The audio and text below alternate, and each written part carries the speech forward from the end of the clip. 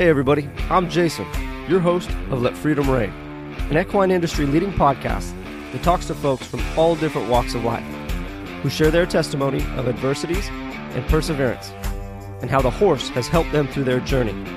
Stay tuned. We're going to have a great time. Come along for the ride.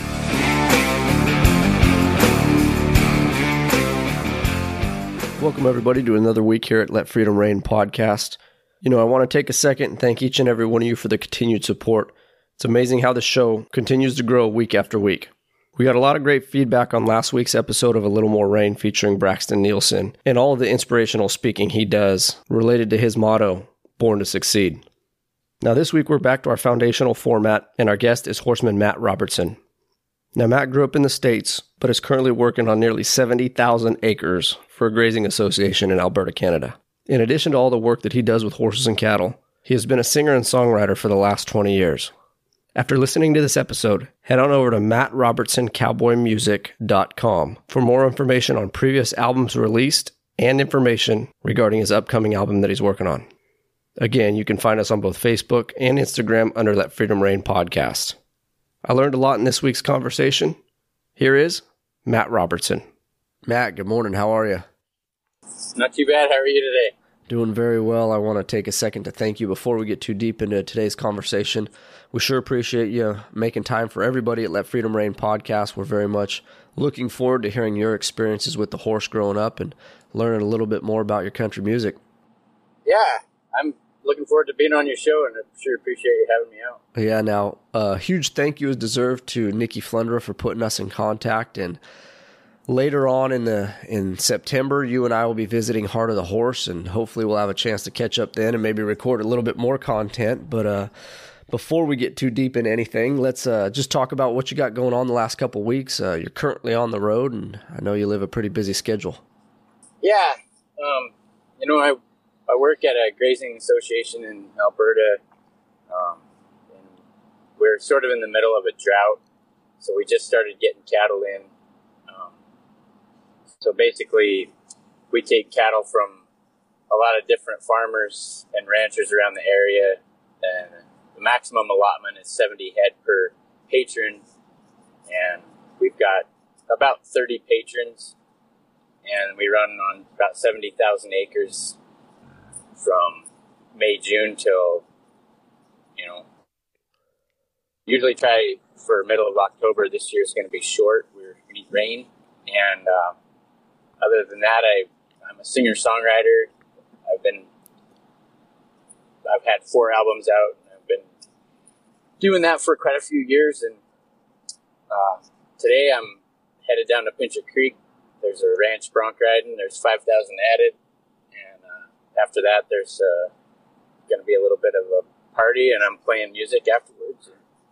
So, yeah, life is busy, and I get to do lots of cool things. I would say 5,000 added is not a bad reason to jump in the truck and take a shot at it, huh? No, I keep threatening to retire, but I keep happening to get on. So I don't know. Yeah, it's funny how opportunities just present themselves, right? That's right. Good stuff. Good stuff. So, you actually grew up in the United States. So let's talk a little bit about your upbringing in Wyoming, how you made your way to Canada, and we'll walk the story of life from there. Yeah, I was born and raised in Wyoming, and I grew up. My folks were Western folks. I didn't really grow up on a big ranch per se or anything like that. My folks always had livestock. Dad worked as a brand inspector, and we moved around a lot. Through it all, I've been horseback ever since I can remember. And, when I was younger, just like a lot of people, but back then we didn't really have a lot. We had enough. If I wanted to make any money, one way I found how to do that was my brother and I would start colts, and I started riding colts when I was about 14 to make some money, and that's kind of how the whole horse breaking deal started. Went into high school rodeo and got to travel around and make a lot of friends and acquaintances, and I think that probably shaped my life bigger than anything at the time. Yeah, in high school, I got a ranch job when I was a senior on a bigger ranch outside of town for a really nice family, and that was my introduction into the real cowboy life. I thought I kind of knew a lot until I went there. and I was night cabbing heifers for him, and then I'd go to school in the daytime. And I went to welding school after high school, and I did that for about a summer, and I went back to the ranch. And it's a skill that I've always kind of kept in my back pocket, but I've always been drawn back to being a cowboy. It's kind of what I've always wanted to be, and here we are. I'm going to be 39 this year, and it's just, I don't feel like any different than I did when I was 20 years old. It's maybe a little bit aches and pains, but that's... Yeah, I was going to say that as we get a little bit older, the mornings just start a little slower. But with the horses, like as cliche as the adage is, right? When it's in your blood, it's in your blood, and it's hard to turn it away or walk away from it, Yeah, and I'm very fortunate.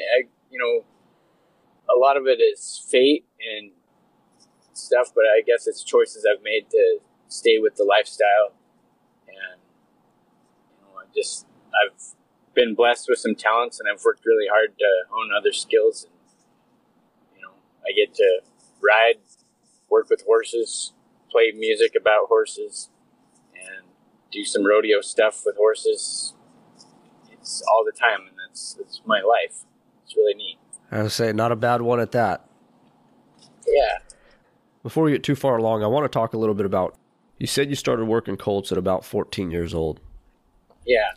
What were some of your horsemanship influences as far as starting colts and working with colts? I mean, oftentimes people kind of learn from generations past, right? Kind of heavy-handed, and you learn by getting tossed off a horse enough that maybe you're not doing things the right way.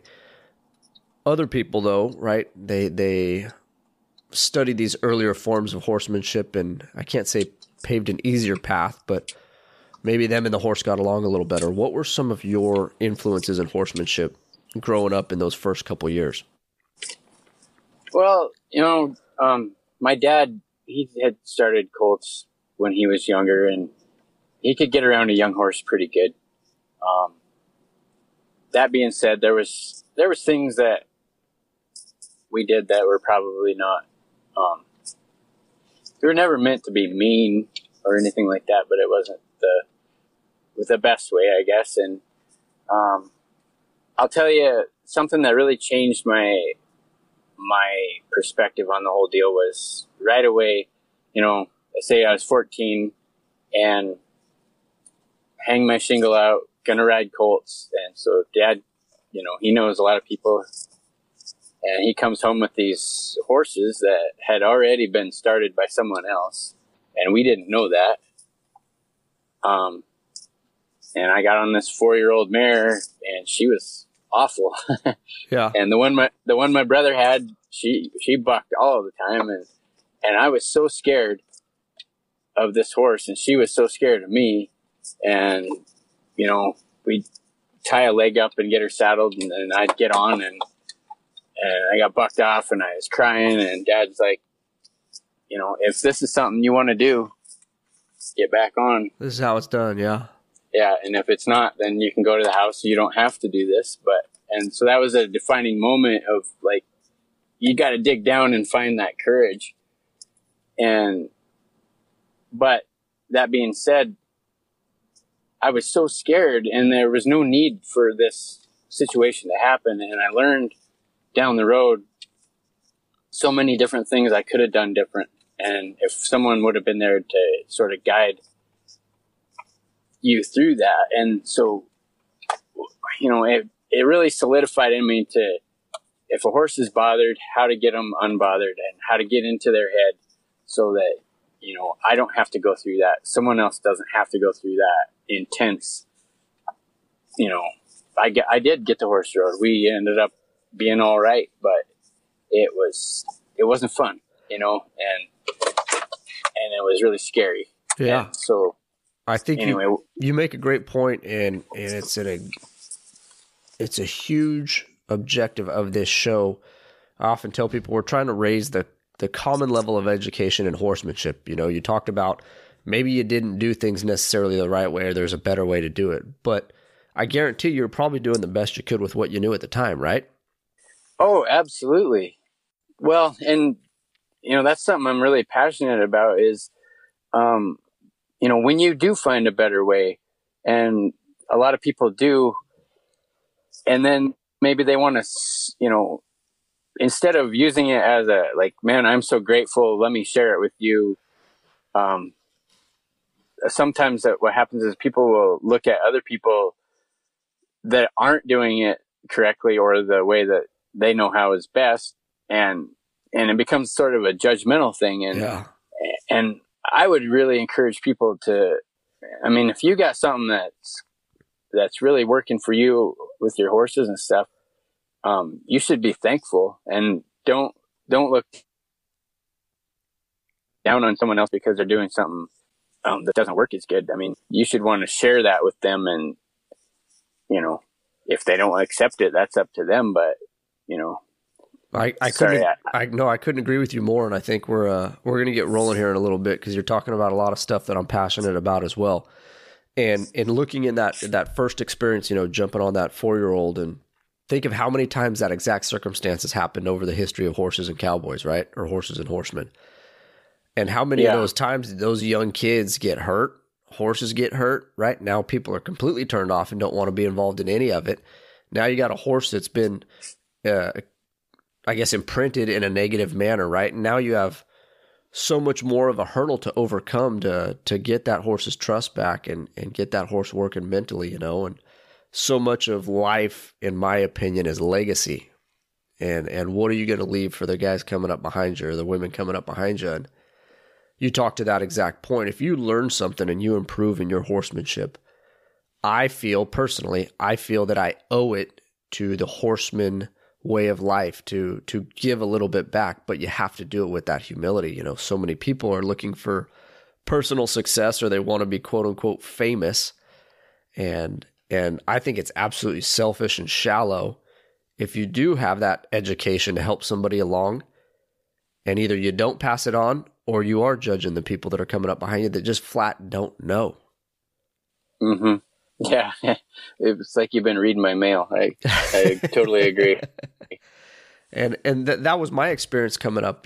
I learned the best I could from a pro cowboy, and he was probably teaching me the best that he knew at the time. And I realized that something just wasn't right. I just didn't feel like I was clicking with the horse, or we were gelling, or forming a relationship. And I just didn't want to be in the battles all the time, and that's what motivated me to start looking into other ways of working with horses and really getting into, you really got to get between those ears, and it's very difficult to do. And I guess in my journey, the most challenging aspect of it is interpersonal awareness, right?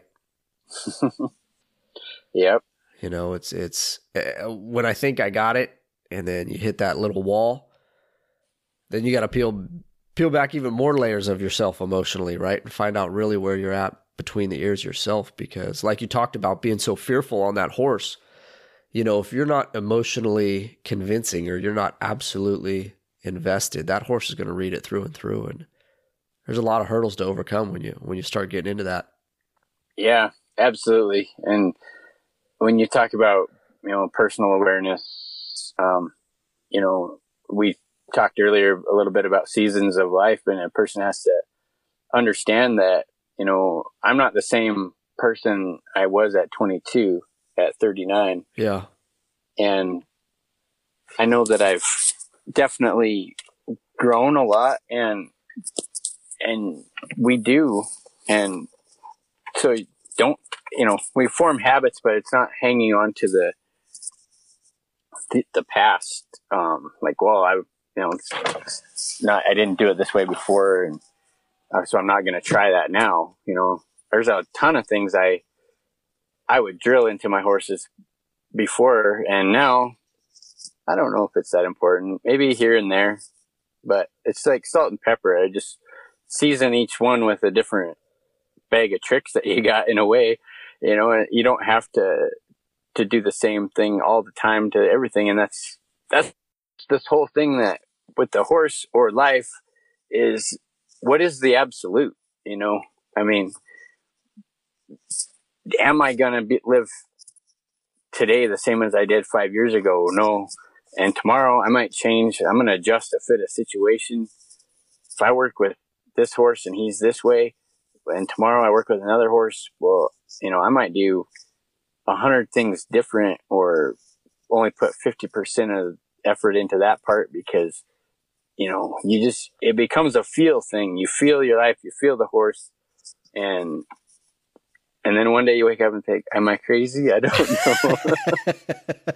Yeah, what am I actually doing here? Yeah. No, I think it's all great, and the whole cookie cutter approach to working with horses, I think, is counterintuitive. I think it's counterproductive. And you talk about horsemanship and life comparison. You have to have the patience in yourself, right, to go with the ebbs and the flows of life. It's not always how we map it out to be, right? It's not always going to follow the plans that we have for life. We often get thrown curveballs and challenges, and I think your ability to adapt and change to those circumstances is really where people start to grow and develop and build a little confidence in themselves. And I think that's an exact parallel to horsemanship, like you talked about. The way you take on one horse is not going to be the same with a second horse or a third horse. It's all their own set of circumstances, their own set of challenges, their own set of perceptions. And it's up to us as the horsemen to make those adjustments and build comfort and confidence in these animals. Yeah, absolutely. So as you're working through your progression of horsemanship, what were some of your defining moments in affirmation that you're on the right track? Well, like I said, I kind of would start out when I was younger. Dad knew a little bit of Ray Hunt stuff, a little bit around pin work and stuff that you could get a horse's eye, you could get them to face up, you could get them to change directions and all this stuff. So I got exposed to that, and but we'd still tie a leg up and let them buck around and just get on. And looking back, there was really nothing wrong with any of that. If you're working with just kind of green colts that are, just going to go to work and you're not beating them, you're not being mean to them, you're getting them through the saddling and riding them apart the best you could. And for the most part, that was great. Dealing with problem horses, dealing with horses that have a history or really, really tough-minded ones, that's where things started to change. So when I was, I was like 21, I broke my foot really bad. And anyway, after I got healed up, I ended up going up to Montana, and I worked for a friend of mine's dad up there. His folks had a ranch in Bernie, Montana, and his name is Bill McKinney.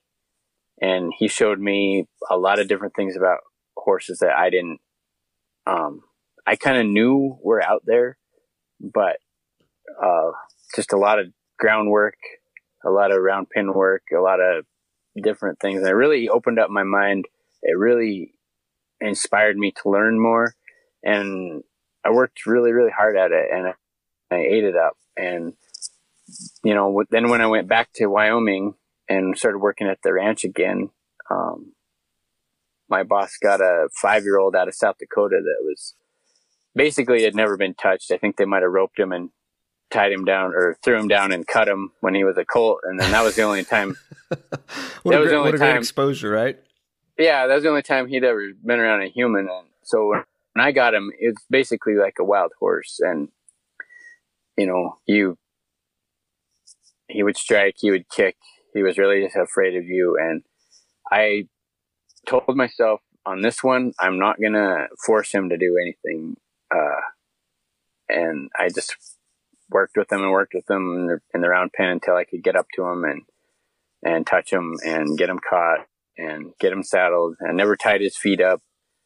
And there's nothing wrong with doing those things, but I wanted, if they're done in the right situation or whatever. I think that's it right there. You hit the nail on the head, right? As long as the intention is correct and you're not just being malicious and bounding a horse so you can jump on its back. No, absolutely. And, it's the whole foot tied up thing. I haven't used a Scotch hobble for years, but would I today or tomorrow if I thought it was necessary? Yes. What I might do is rope his feet first and teach him to yield off the rope and lead by his feet. And then if I wanted to tie a foot up on him or whatever, I would do that. I don't know. I mean, a person just has to use his total awareness and feel with every situation. And I'm not going to say there are things that I would never do that some people do, but,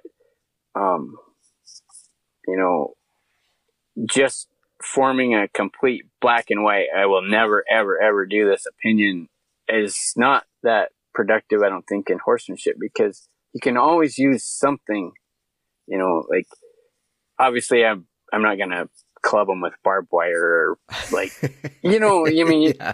There are the few hard and fast black and white rules, right, as far as abusing an animal, but I get where you're coming from. I mean, because it's such a thinking man's game, you can't necessarily be narrow-minded and say it's only this, that, or the other. You got to be willing to accept some forms of outside-the-box thinking or theory or approach.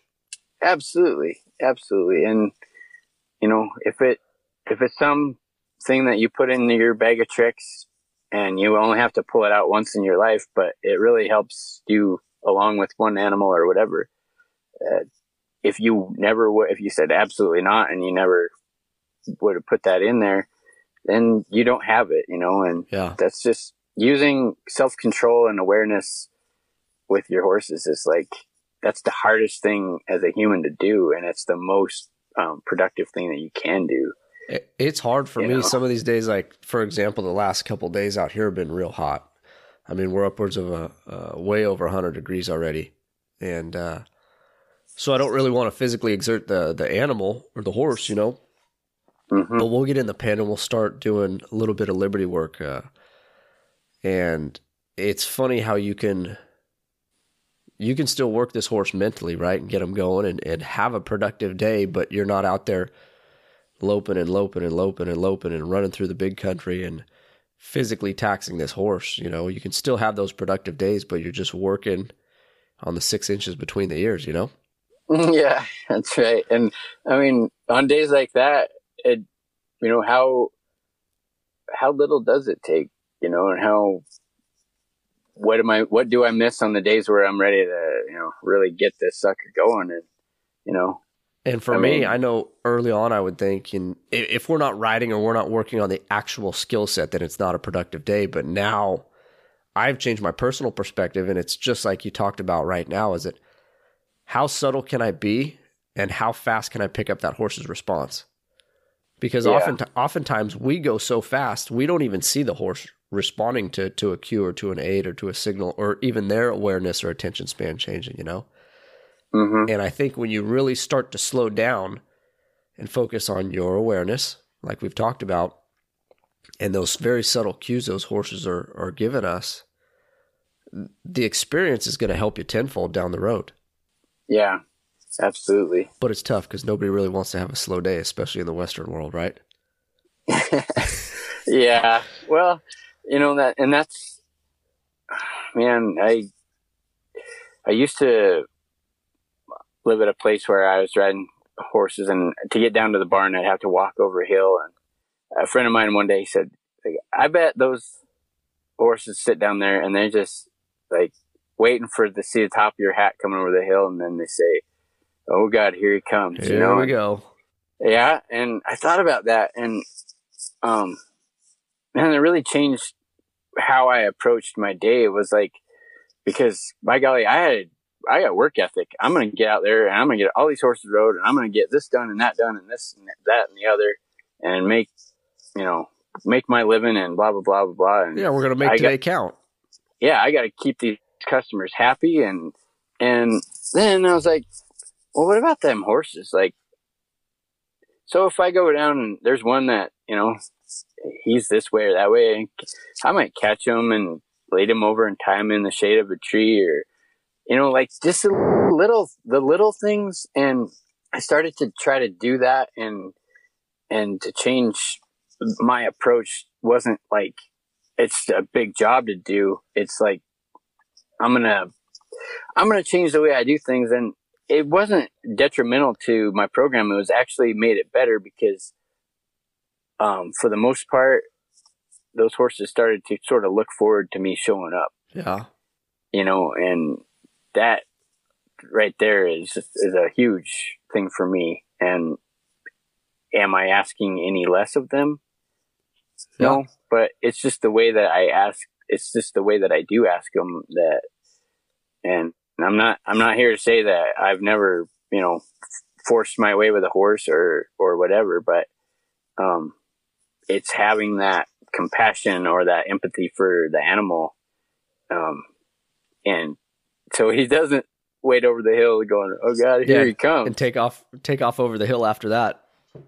Yeah. And, you know, I do my personal horse. He was hard to catch when I first got him, and he's still hard to catch today. And so people want to judge me on that, go ahead. But I mean, he's an individual.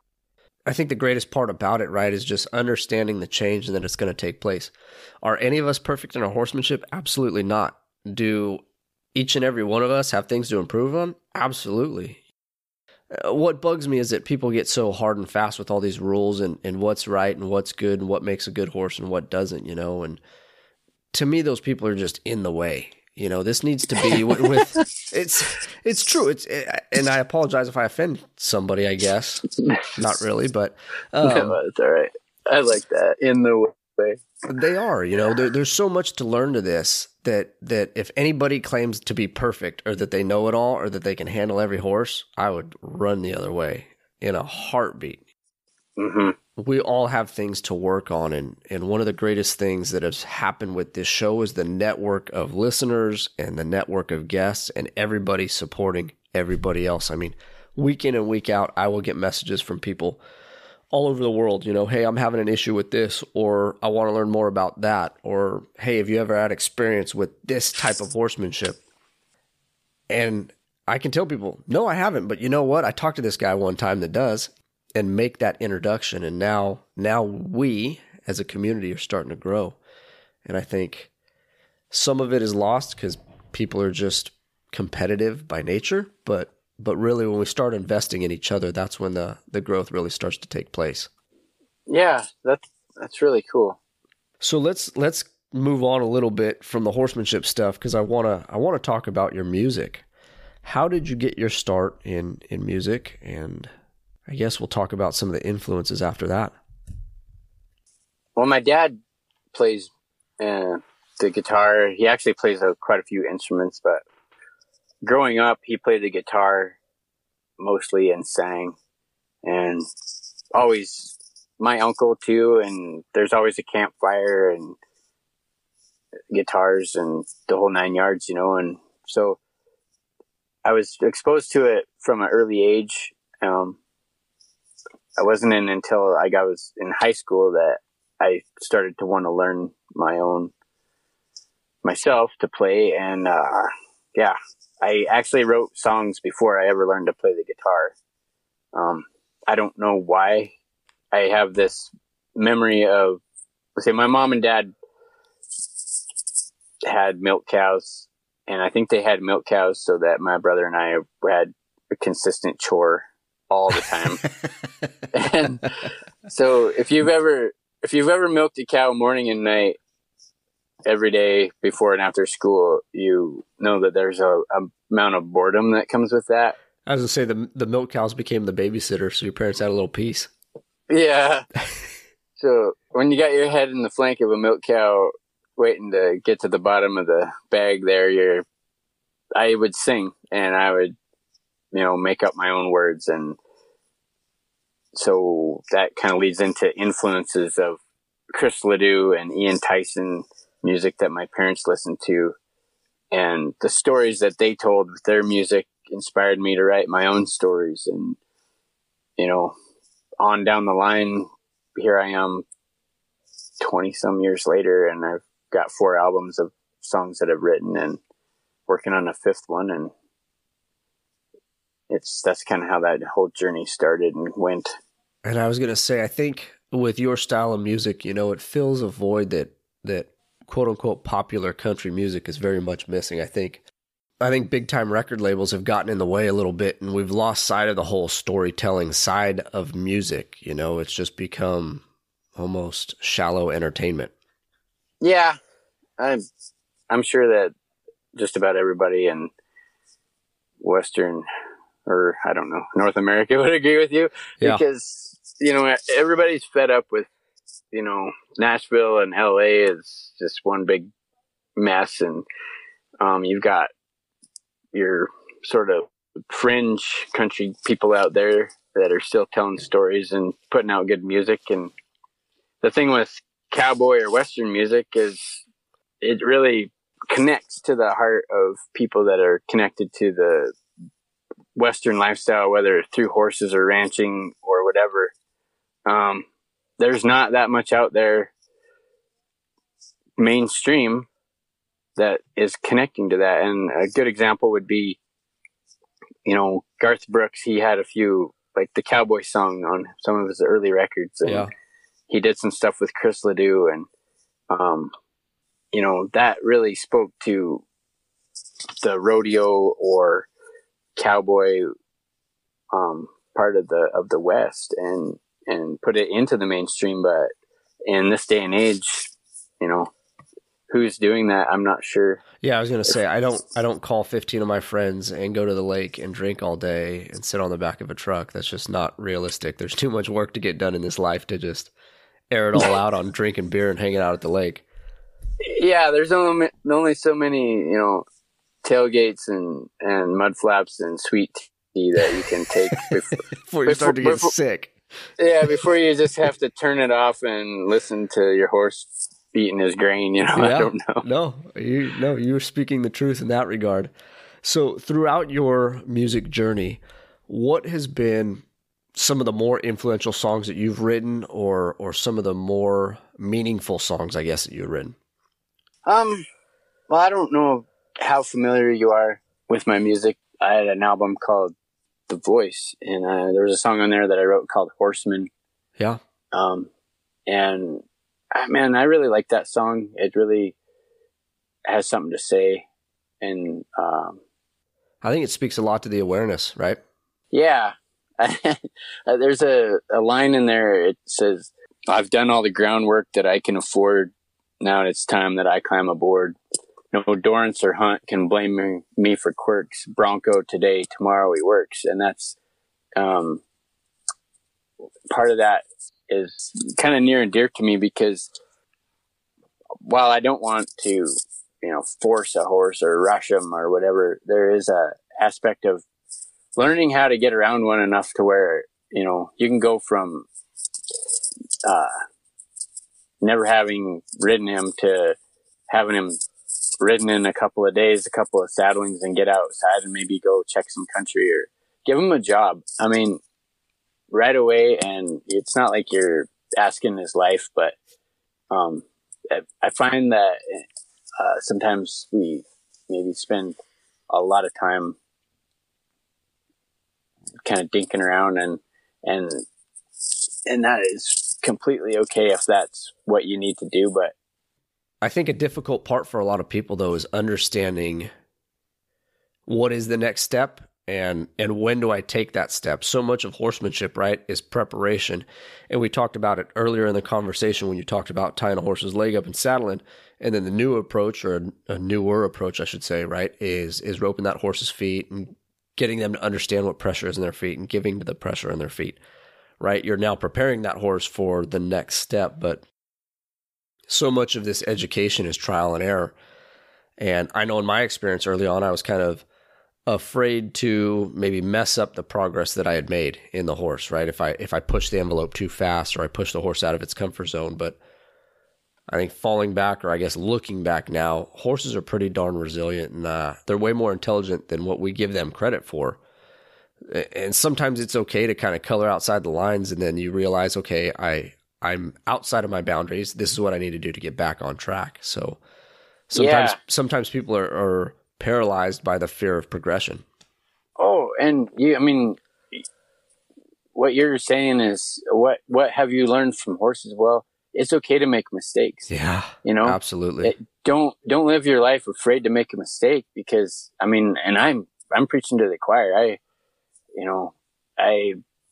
have a little bit of a confidence problem. Yeah. I have my whole life, and however, by doing the things that I've done, like, let's try this, let's try that. And it is scary because I don't want to mess up, but those horses are forgiving. And, I mean, it's the whole picture. Like, if you have some awareness and you're, I mean, you obviously aren't going to do some things over the top to,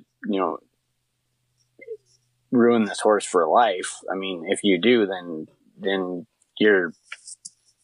you got to start over. But yeah, probably shouldn't be operating around horses anyway. Yeah, but I mean, don't be afraid to make a mistake. That's the greatest thing in life, and sometimes the hardest thing to do.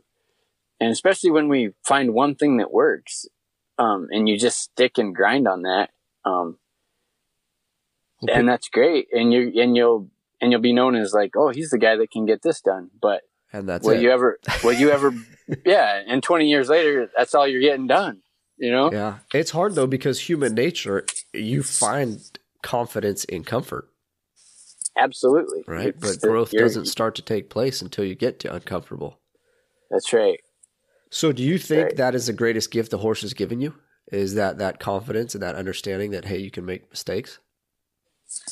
I don't know if it's the greatest. I mean, it is definitely a gift I think I've gotten from horses is to have that confidence.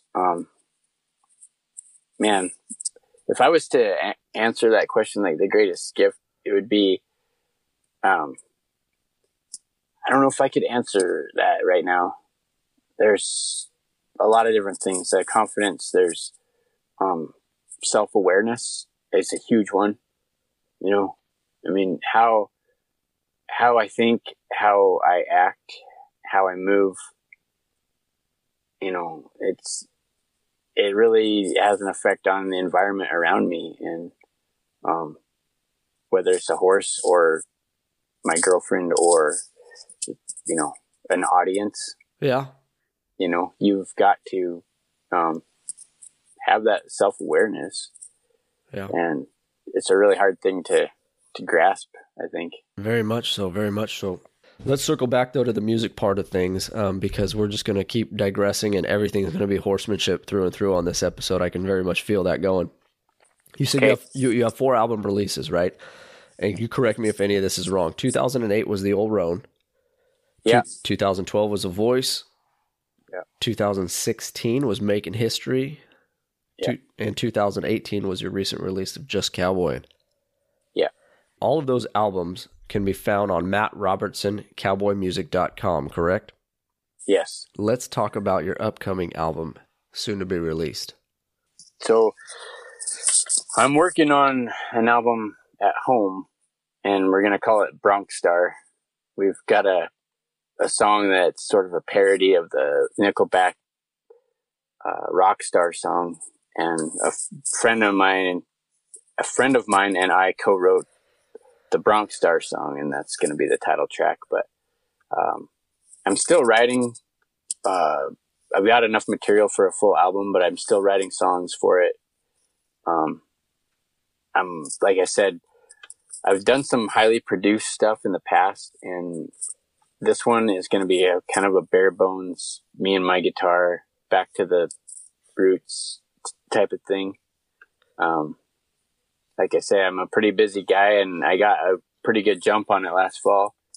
So for you and your experience in music, we had a previous guest, Genevieve Allen. She was on, and she had a record label deal at one point and then went back towards the independent route. Just for her, it was the freedom and the ability to make kind of your own choices in what the music is. I know a lot of your journey in music has been that independent route, correct? Oh yeah, absolutely. So for you, what are kind of the hurdles in that, but what are the joys that you find in having more control? I don't know anything about what it's like to be part of a record label or anything like that, but how I started out was I would make my own homemade albums at home just with a tape recorder, and I would mass produce those, and then when I'd go to a rodeo I would just hand them out to everybody. So before I ever recorded a professional album, my music was from New York City to Texas to Canada. Like, people kind of knew who I was by the things that I did like that. And so it just kind of continued on. I kept making my albums, and it's expensive to do.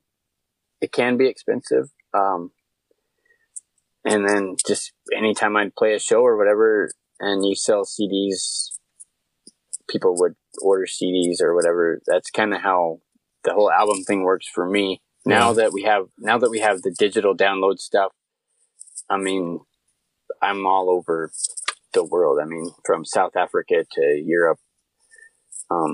It's incredible how fast things move, huh? Yeah, it's crazy. And if I die a millionaire or in a cardboard box, I don't really care.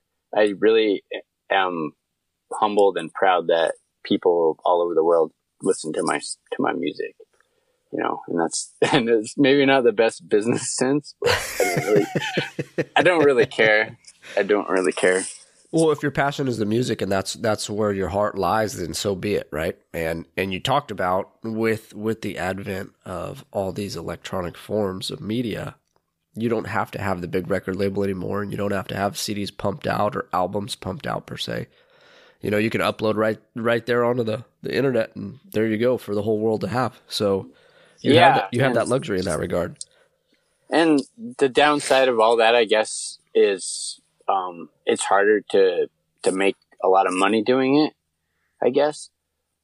But man, so if I had that when I was a kid, I could have made my old homemade albums and put them on the internet, and who knows how far it would have went. Yeah, exactly. But, so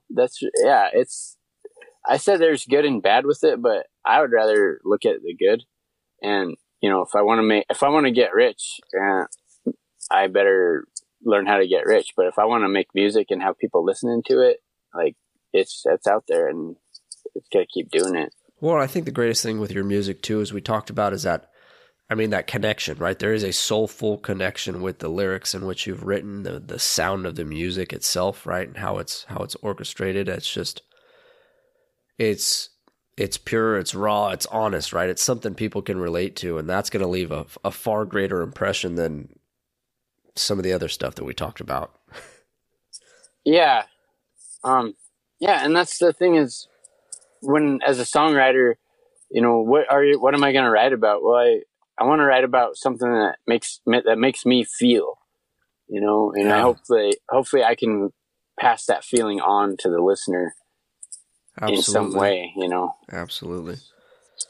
So let's transition a little bit into Heart of the Horse. So we'll be releasing more information through my show as far as the event and what it entails. But in short, Nikki Flunders put on an amazing production that will be going on in the latter part of September, just south of Calgary, Alberta there. Horsemanship type event.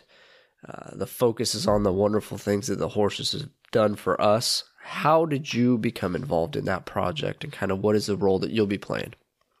I know Nikki Flunder from, actually her husband, Dustin, was in college when I was in college down there in the States, and she is putting on this event with Glenn Stewart and Dan James, and it's a sort of a colt starting competition, and she wanted, she had Glenn. He's a really good clinician from BC, and Dan James he's run one Road to the Horse a couple of times, I think, and very respected Liberty guy and reining trainer. And she wanted someone from the Western cowboy background to be involved in. So she asked if I wanted to come. And I'll tell you what, I couldn't sleep for a few days. Really struck me with a lot of anxiety because it's totally out of my comfort zone. Yeah. But finally I said, sure. What an opportunity to learn something different, see something different, and, compete for $20,000. Said not a bad check. Not at all. Yeah. So should cover the diesel to get down there, right? Well, and it's basically in my backyard, Yeah. It's an hour and 15-minute drive from my house. Oh, so that's not bad at all. Why would I say no? Yeah, we're going to end up dragging the podcast up there. We'll be set up and doing interviews with Dan and Glenn and yourself and Nikki and whoever else she has lined up. So we're very much looking forward to the event. Unfortunately for us, we'll be driving probably 17, 18 hours to get up there. But no, when Nikki and I first started talking about it, I thought same thing. I mean, what an incredible opportunity to be part of such a great event. And we're very much looking forward to it and getting to put, faces to names and just see what the horse is all about. I think Nikki, she was a previous guest here on the show. I think she was episode 23 at Let Freedom Reign podcast. And what an incredible human being and so much influence in the industry, but her heart is it's always in the right place. Yeah.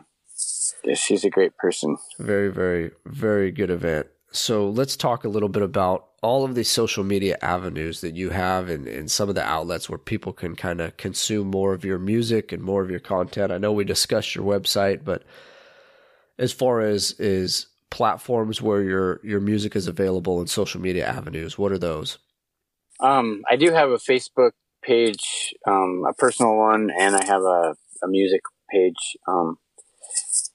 I do have an Instagram account. I don't really manage that very, very well. Paige does. The website, and I'm on iTunes and Spotify and all those things. And everything is under Matt Robinson Cowboy Music? Yeah. Matt Robertson on iTunes is where you'll find my music. There's a couple of us, but I'm obviously not the techno guy. So, yeah, to tell you the truth, my girlfriend Paige runs the social media side of things, and I'm not very good at all that. I do look at Facebook once in a while. But I think the website, it's a huge hurdle for all of us in the Western world. The technology just did not come naturally. Yeah. Well, you said earlier, you don't have time to sit around and drink beer at the lake. And I mean, we don't even have a TV, we don't have time. It seems like to do a lot of extra, just stuff like entertainment, I guess. Yeah. So, I'm not going to say that I don't get on Facebook, but the social media gets very time consuming, or it can get very time consuming if you're not in tune with it, which is a struggle of mine. But B, you see, I mean, shoot, you go out in these bigger cities, and how many people you see just walking around with their head down? Oh, it drives me nuts. Right, man. walking right into light poles, and they wonder why their purse is getting ripped off their shoulder, and you just want to stop and tell them, hey, there's a whole world right here in front of you. You just got to put that phone away for a second. Yeah, we should not get started on that subject, actually. And then you combine that those habits and mentalities with people that have horses, and then it starts to get pretty entertaining. It's funny. People often ask me, well, how come we don't have pictures of you and your horse, or you riding your horse, or you video and you riding your horse? When I go out to work with my horse, it's me and my horse. I could care less about taking a picture. I could care less about a video or social media. Now, oftentimes after the fact, I think, oh man, that could have been a good opportunity for social media. But Yeah, enjoy the moment. When you're really invested in the horse, like I don't need the distraction of what my phone is going off or do I need to take a picture now? Absolutely. So I very much level with you in that regard that it's just not my forte. Yeah. So in all of your experience with horses and with music and life as a whole, what are words that you kind of live by or life lessons that you would like to pass on? Life lessons that I would like to pass on. Being able to adjust to fit a situation is one of the greatest things I think that you can learn, as a cowboy or a horseman. Because people say, well, how is this going to go? And I don't know, and life is like that.